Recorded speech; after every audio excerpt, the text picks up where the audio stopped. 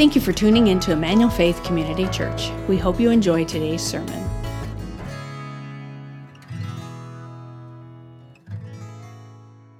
Good morning, Emmanuel Faith. Buenos días. My name is Esteban Tapia, and I'm one of the pastors here. And if you are joining us for the first time, my hope and prayer is that you'll feel welcome. Welcome home. Welcome home.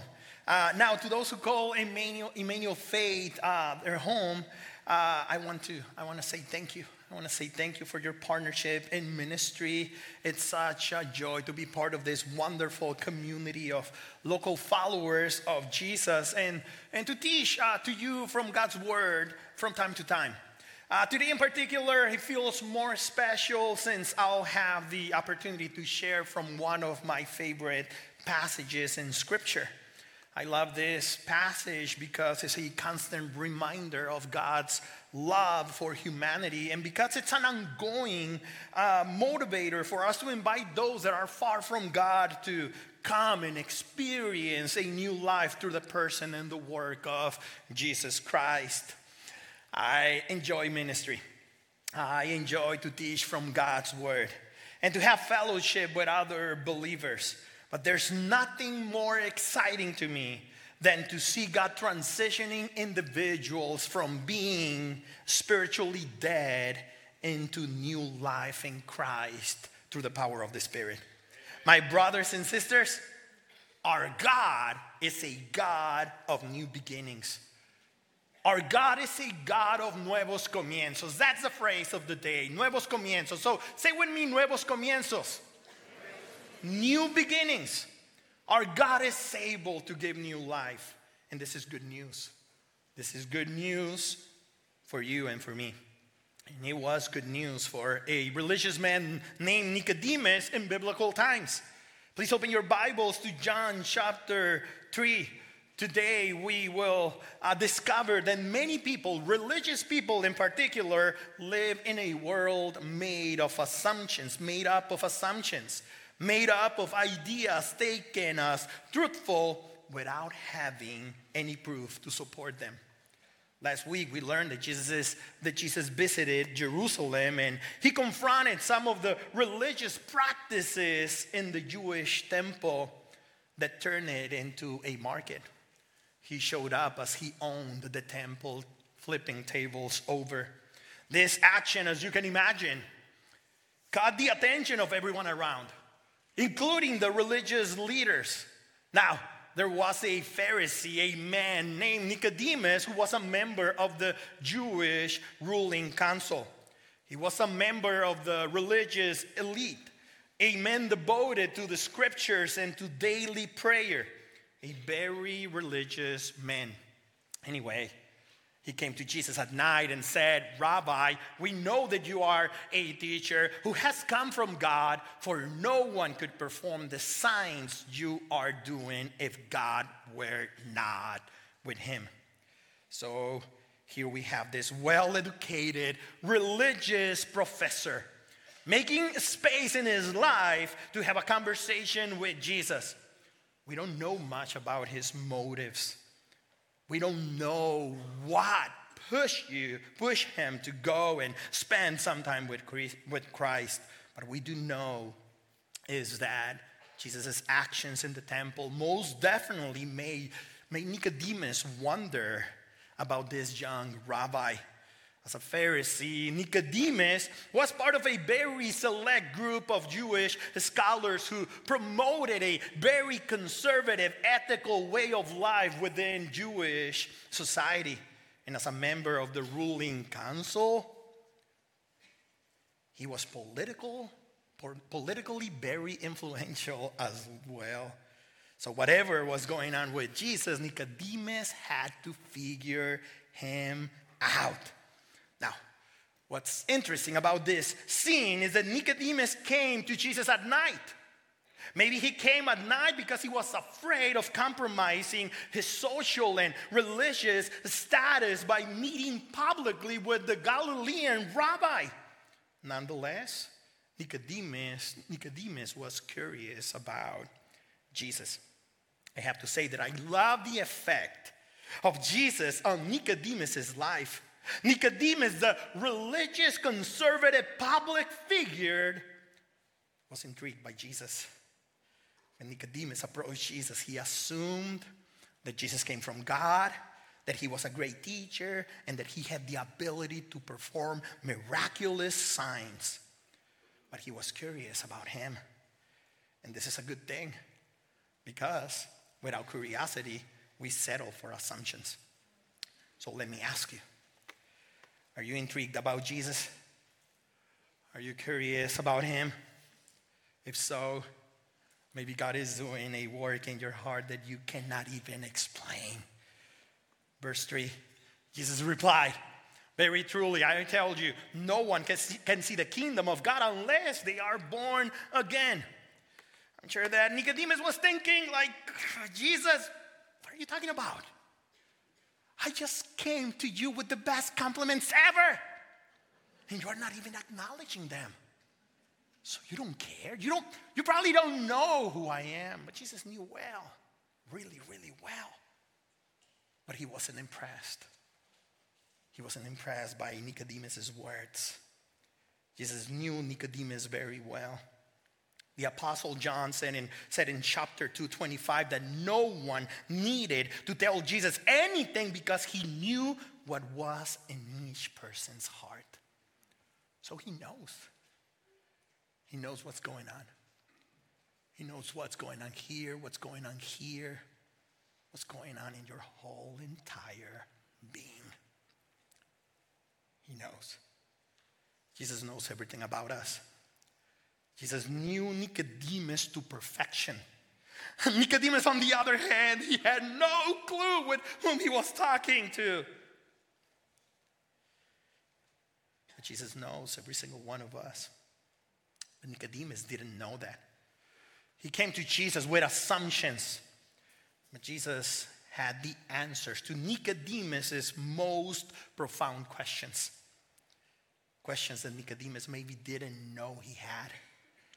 This is why it's important to engage in conversations with others, especially with Jesus, without bringing assumptions.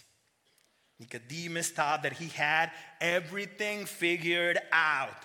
And all of a sudden, Jesus dropped a bomb on him.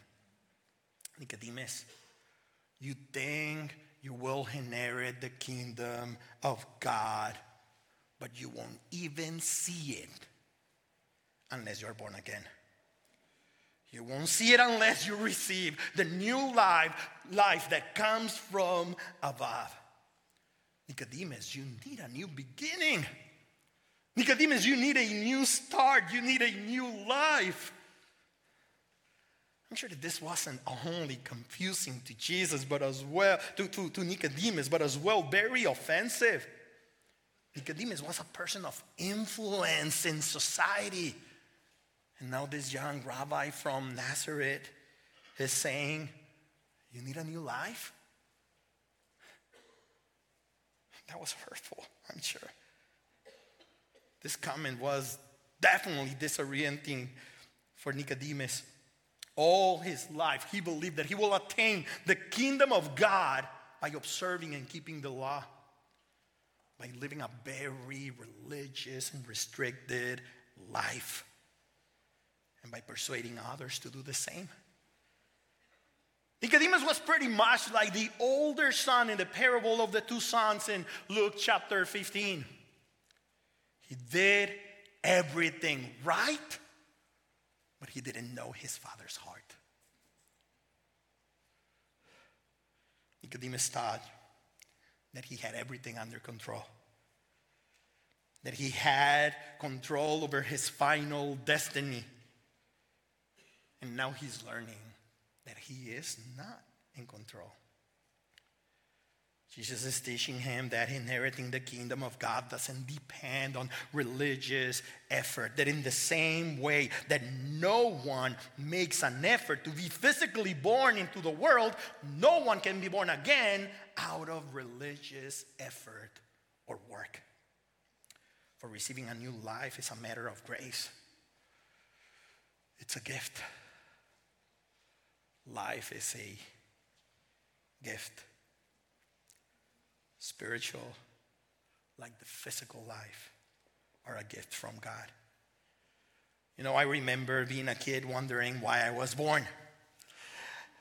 And probably, like the biggest question was why I was born to my parents. I wish, like my parents, like had more money, better position, whatever, But I didn't, but what I knew that I didn't choose them to be my parents. I knew that. And as I grew up, I learned that they didn't plan to get pregnant with me in the first place. So I guess I was a beautiful surprise to them. My point is that I didn't plan my physical birth. Nada. It was given to me. Well, here Jesus makes clear that the same principle applies to our spiritual life.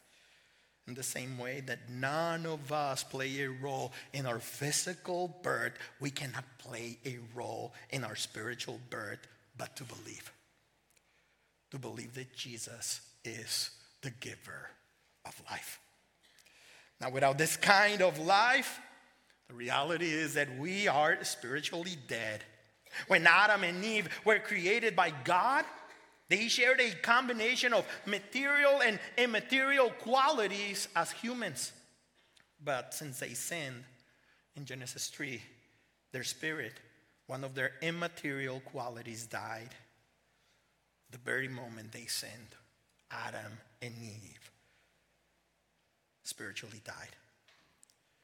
The part of their being that was able to have a relationship with God died. That's unfortunate.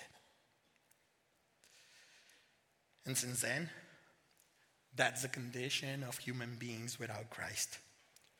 We are spiritually dead. We are far from God. But Jesus came to resurrect our spirit. And by receiving new life, our relationship with God is fully restored. This kind of a spiritual life is the one that Jesus is talking about, but Nicodemus didn't get it. How can someone be born when they are old? Nicodemus asked. Surely they cannot enter a second time into their mother's womb to be born. I'm not sure if Nicodemus is being sarcastic here or if he is being genuine when he's asking this question. I don't get him. It's confusing. But what we do know is that his assumptions began to collapse once he was exposed to the truth of Jesus. His religious bubble burst. And his understanding of the kingdom of God was being challenged by Jesus. Because Jesus came with a heavenly perspective, a perspective from above. And you see, exposure to other perspectives challenges our assumptions. Nicodemus believed that he had access to the kingdom of God through his devotion, through religion and tradition and good works. And now he's learning that to experience kingdom life, it's necessary to be born again. But how come he never heard about this? How is that he never learned about this in rabbinical school? How come he never engaged in conversations about this topic with his colleagues, the Pharisees? Well, maybe because he was surrounded by people who shared the same ideas and who thought exactly like him. I think it's unfortunate that sometimes we don't consider how valuable it is to listen to different perspectives. When we listen to different opinions, we learn to discern truth from errors. Our convictions are tested and we become more empathetic. You know, I love the experience that God has allowed me to have here at Emmanuel Faith. I've been here for 8 years now. And it's been such a blessing to be exposed to this culture, to be exposed to the culture in our Spanish language congregation, to know people from Central America, South America, people here from America with different perspectives, different ideas, to know how they think and how those that we tag as illegal aliens feel living in the U.S. and why they are here. How those of us who feel that probably they are taking over our country, why do they feel like that? And as I have engaged in conversations, I'm learning more. And I'm telling you, I'm falling in love with the diversity that we can bring to the table. On many occasions, the only reason why we don't like what others think and what others said is because we have never been seated at the table with them. Because we have never had conversations with them. Once that happens, everything changes. And I think that more than ever, it won't be wise for us to go through life as if we already have all the right answers. We need to learn to listen to others. But most importantly, we need to learn to listen to God. He's the one who has all the answers. Nicodemus came with assumptions, and Jesus gave him answers. We cannot pretend to live a very devoted Christian life without considering God's opinion, without considering His word, and without considering the revelation that we have received through His Son. For only Jesus is the expert in the matters of the kingdom of God. We probably know more about other stuff that is irrelevant to Him. No one knows better than Jesus what it takes to spend eternity with Him. And there shouldn't be any other voice more influential over our lives than the voice of Jesus. If we truly want to live in His way and with His heart, we need to hear from Him and no one else. Very truly, I tell you, Nicodemus, no one can enter the kingdom of God unless they are born of water and the Spirit. So this is Jesus' second attempt to explain to Nicodemus what it means to experience the kingdom of God. Here Jesus is using concepts that Nicodemus could easily relate with.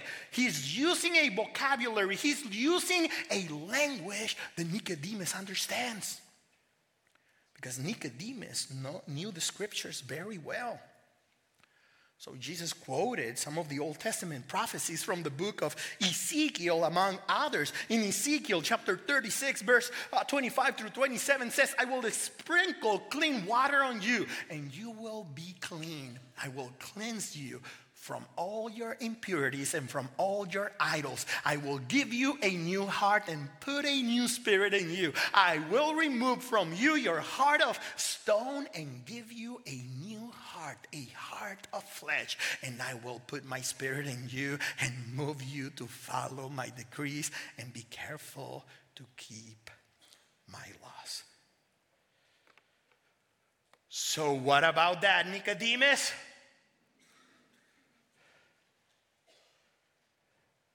Jesus knew what he was talking about.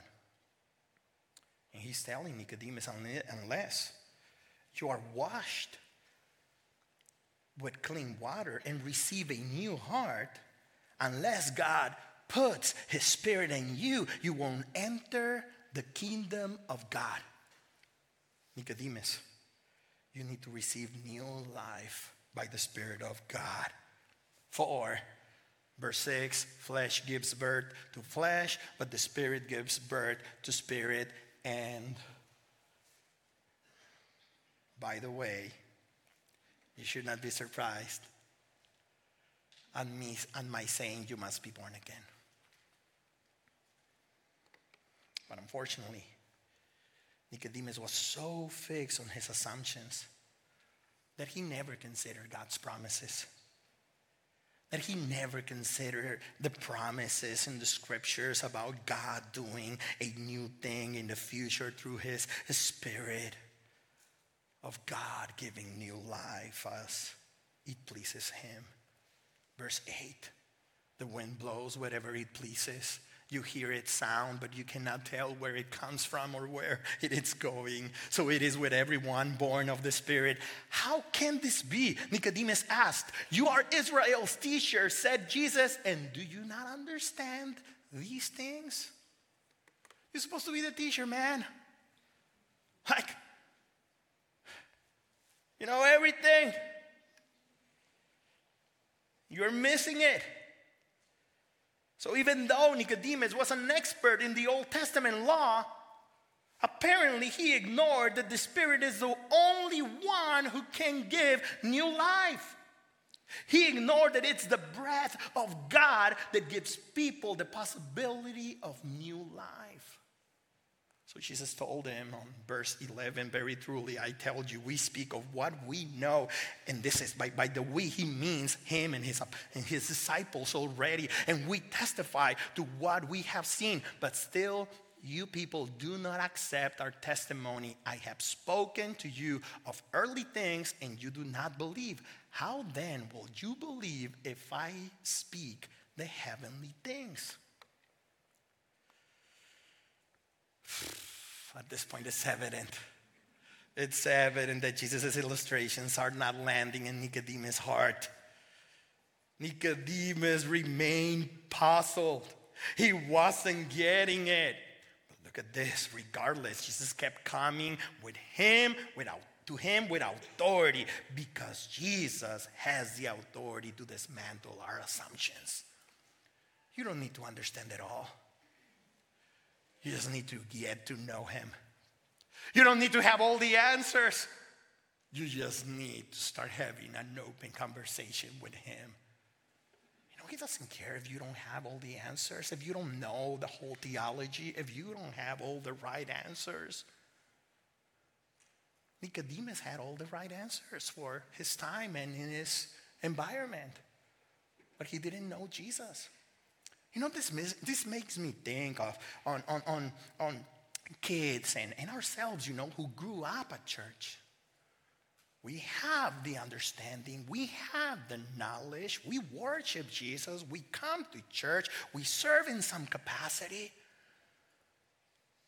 But do we spend time with Jesus? Do we talk to him, or does that idea feels kind of weird to you? Like, talking to Jesus, can you really do that? Yeah, of course. But if we don't engage in that kind of conversation and relationship with Jesus, we have the knowledge, we know the facts, but we're not living them out. It's not hard to be a Nicodemus.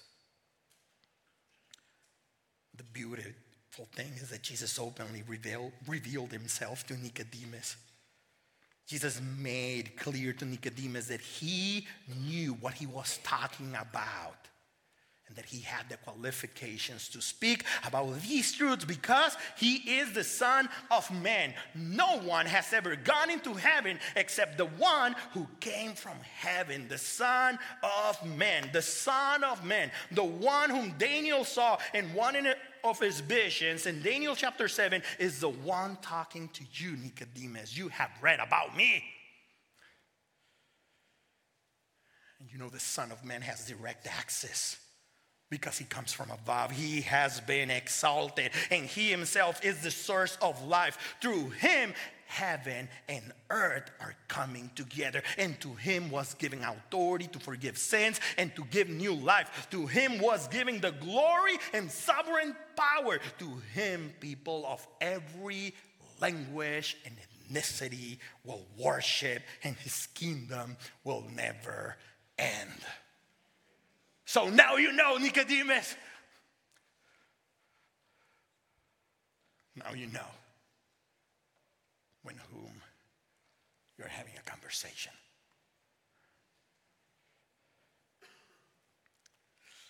Verse 14, Just as Moses lifted up the snake in the wilderness, so the Son of Man must be lifted up, that everyone who believes might have eternal life in him. Now, in case that you don't recognize this reference from the book of Numbers, chapter 21, let me provide you with the context of the event to which Jesus is referring to. Before Israel became a nation, the descendants of Jacob served as slaves for 400 years in the land of Egypt until God delivered them in a mighty way through a man named Moses. Now, as the Israelites were going to their destination, they began to complain and murmur against God and Moses for the limited variety of food that God provided them. I remember coming to Escondido and looking for food trucks 8 years ago, and I didn't find any. And I was feeling so disappointed. Particular, like kinds of food trucks, the ones with tacos. I felt quite disappointed, like not finding. Now it's different. You have a little bit of everything now. But in the past, when I moved here, I was like, God, do you really want me in Escondido? I loved it to live in Chula Vista and to cross the border to TJ 2-3 times, as the belly, requested. And now here?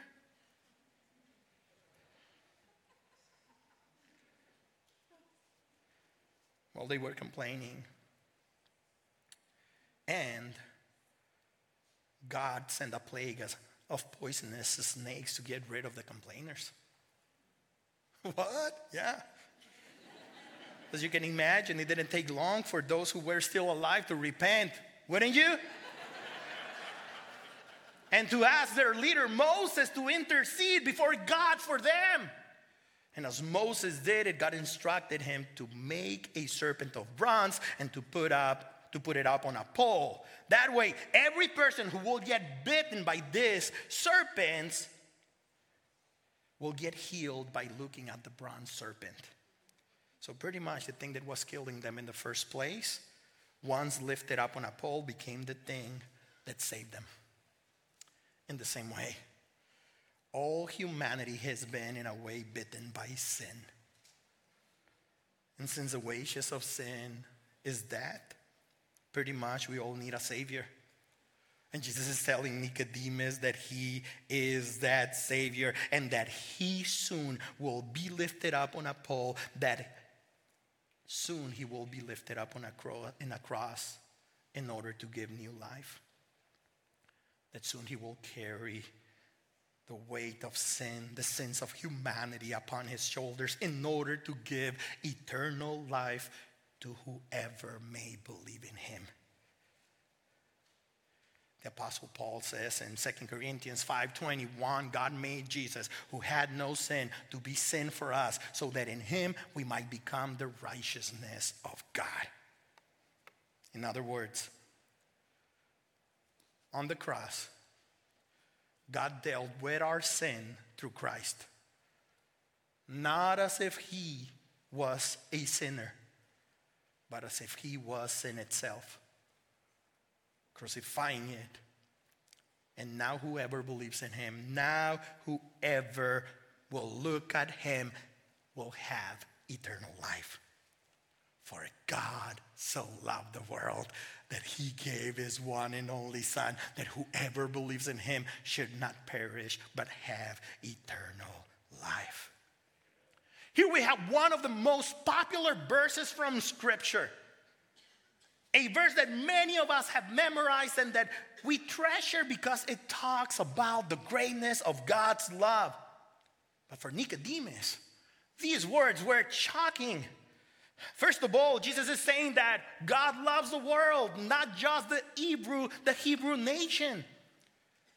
Jesus is dismantling Nicodemus' assumptions of a Messiah who will come to show his love exclusively to the Jews, a Messiah that will bring the wrath of God upon the Gentiles. And here you have Jesus talking about God loving the nations of the world. providing the means of redemption through his Son, so that whoever believes in him, regardless of background, will receive eternal life instead of eternal punishment. This is good news to all of us. This is good news to all the Mexicans and the Americans and the Peruvians. And this is good news for every single one of us. But for Nicodemus, on the other hand, this was the most unexpected news. He was learning for the first time that God was about to create a new humanity through his Son, Jesus Christ. A humanity where there's no distinction between Jews and Gentiles. And please keep in mind that Nicodemus, as most Jewish people back then, were expecting a Messiah who will apply force and punishment to the Gentiles. And now he's learning that Jesus, during his first coming, came to do just the opposite.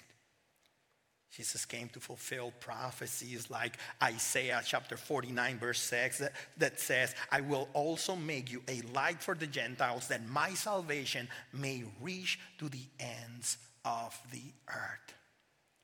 Israel, I will make you a light for the Gentiles. Nicodemus didn't know.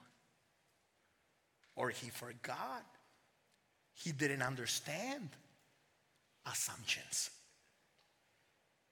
Now, Nicodemus knew this passage well, but for whatever reason, his assumptions kept him blind to the fullness of God's plan. And Jesus was fulfilling his promises of the coming of the kingdom of God on earth as in heaven. Verse 17, for God did not send his Son into the world to condemn the world, but to save the world through him. God sent his Son to save the world through Jesus. And whoever believes in him is not condemned. But whoever does not believe stands condemned already, because they have not believed in the name of God's one and only Son. You see, what condemns people is not their sin or their breaking of the law. What condemns them is not believing in the Son of God. They are condemned because they don't have Jesus as their Savior, and because they love darkness. Verse 19, this is the verdict. Light has come into the world, but people loved darkness instead of light because their deeds were evil. In chapter 1 of John's Gospel, we learn that Jesus is the light that shines in the darkness. Unfortunately, the world in general hasn't responded positively to this truth. They haven't responded positively to Jesus. Jesus came seeking us out of his own initiative. And the only response that he's expecting from us is to believe in him, to trust him as Lord and Savior. He came into the world to show us the greatness of God's love for us, but most of us have rejected him because we love darkness. We love sin. And you can argue, we have hundreds of people, thousands of people in this congregation. Yeah, we have millions out there that are not following Jesus. That gives us perspective. Are you all that you want that this is a Christian nation? I don't see it. I'm an immigrant, as an outsider. I don't see the United States of America as a Christian nation. We might have some principles. We might have some heritage. Reality is that, in general, we love sin. We love darkness. We don't want to come near Jesus because he shines his light over us. and over our sin. And it exposes it. John says on verse 20, everyone who does evil hates the light and will not come into the light for fear that their deeds will be exposed. What a moment for Nicodemus' life, right? It's intense. It's an intense moment. I get it. Not for us, for Nicodemus. But this could be the beginning of a new life for him. This could definitely become a turning point in his life. He came to Jesus at night, hiding, afraid. And now that his actions, motives, and flaws have been exposed by his light, he will need to make a decision about Jesus. The question is, will he reassess his religious assumptions and embrace the truth of Christ, the giver of new life, or not? Unfortunately, we don't get a definite answer to that question in this chapter. Although some of us will like to assume the best based on the things he did in his 2 future appearances in John's gospel. But we'll talk about that later as we continue our study. In the meantime, let's focus on us. I wonder how many of us are like Nicodemus, making assumptions about our spiritual life. I wonder how many of us have been thinking or assuming that we will go to heaven because we have been good, moral human beings. The question is, what are we going to do now that we have been exposed to Jesus? What are we going to do now that we have encountered the truth of Jesus? Will we reassess? Will we embrace him? You know, searching for the truth will force us to reassess our assumptions. It will force us to make a decision about Jesus. We will either say yes or no. And some of us have said yes, but some of us are, even though we said yes, we are behaving as if we are living in a constant no to him.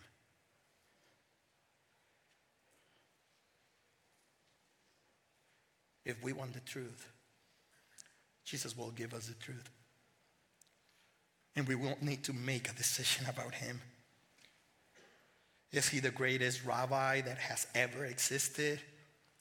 Is he the almighty miracle maker, the giver of new life? Is he the Son of Man, the Savior of the world, and the Son of God? If he is all of that for you, then come into his light and give him your entire life, not just segments, not just areas, your entire life. And give him glory. Give him honor. Give him worship with everything you are. You know, the world hates the truth. But whoever lives by the truth comes into the light. So that it may be seen plainly that what they have done has been done in the sight of God. So if you truly want to live by the truth, know that Jesus is the way, he is the truth, and he is the life. Please don't wait any longer. Don't pretend to be someone that you are not before him. Come into his light. Repent. If you need to repent, repent. And receive new life. The life that only he is able to give. Let me be very clear. If you need a new beginning, this is your time. I don't know what you're dealing with. I don't know where you're coming from. I'm not usually in this service. I'm preaching at this time in Spanish in the other building. I have no clue who God will bring. But you know what's going on?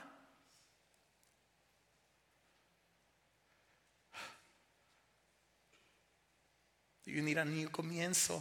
A new comienzo. A nuevo comienzo. A new beginning. A new start. A new life. Nicodemus. John. Sarah. Pedro. Robert. Hannah. This is the day you have been waiting for. This is the day you can experience a new beginning in your life.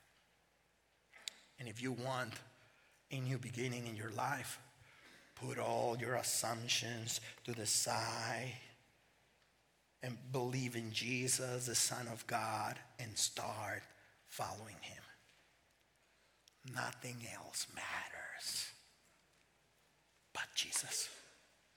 Will you please stand with me so that we could pray together?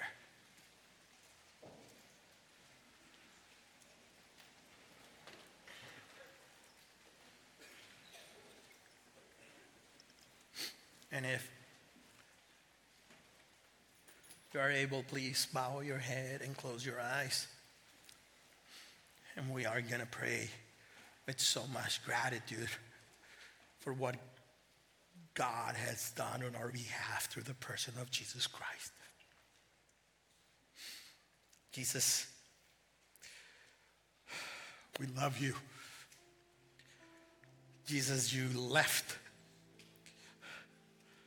your home, your place of glory, and became a simple man.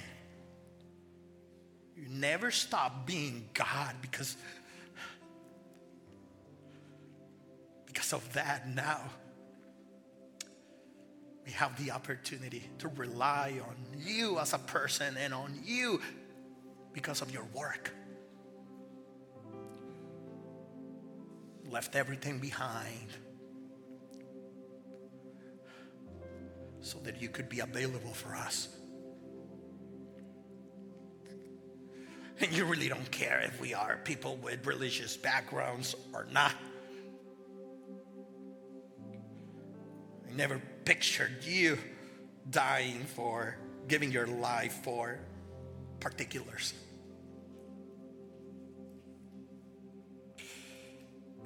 You gave your life so that everyone will have an opportunity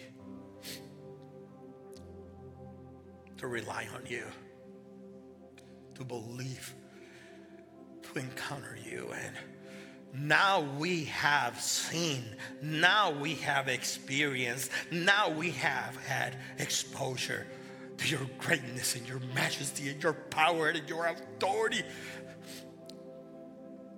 And we give you thanks. Thank you for saving us and for giving us new life. Thank you, Lord. Allow us to live in a way that will magnify your name. Allow us to live in a way that will make evident that we are in company of Jesus, the light of the world.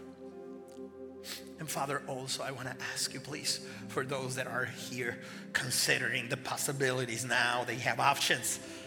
Cool, the greatest option ever just appeared today. Lord, for some of them, and they need a new beginning, they need a new start, they need a new life. Will your Spirit, Lord, let them know that they are invited, not by me, by you. And that they will surrender their lives to you, Lord. That they will come to acknowledge that they need a Savior, that they need redemption. They are sinners in need of forgiveness, and give them new life, Lord. in the same way that you have given it to many of us. Grateful, Jesus, for you. Grateful. In your name we pray. Amen. Thank you for listening to our service. We'd love to have you join us in person. For more information about our church and service times, please visit efcc.org. If you would like to support the ministries of Emmanuel Faith, you can do so at efcc.org/give.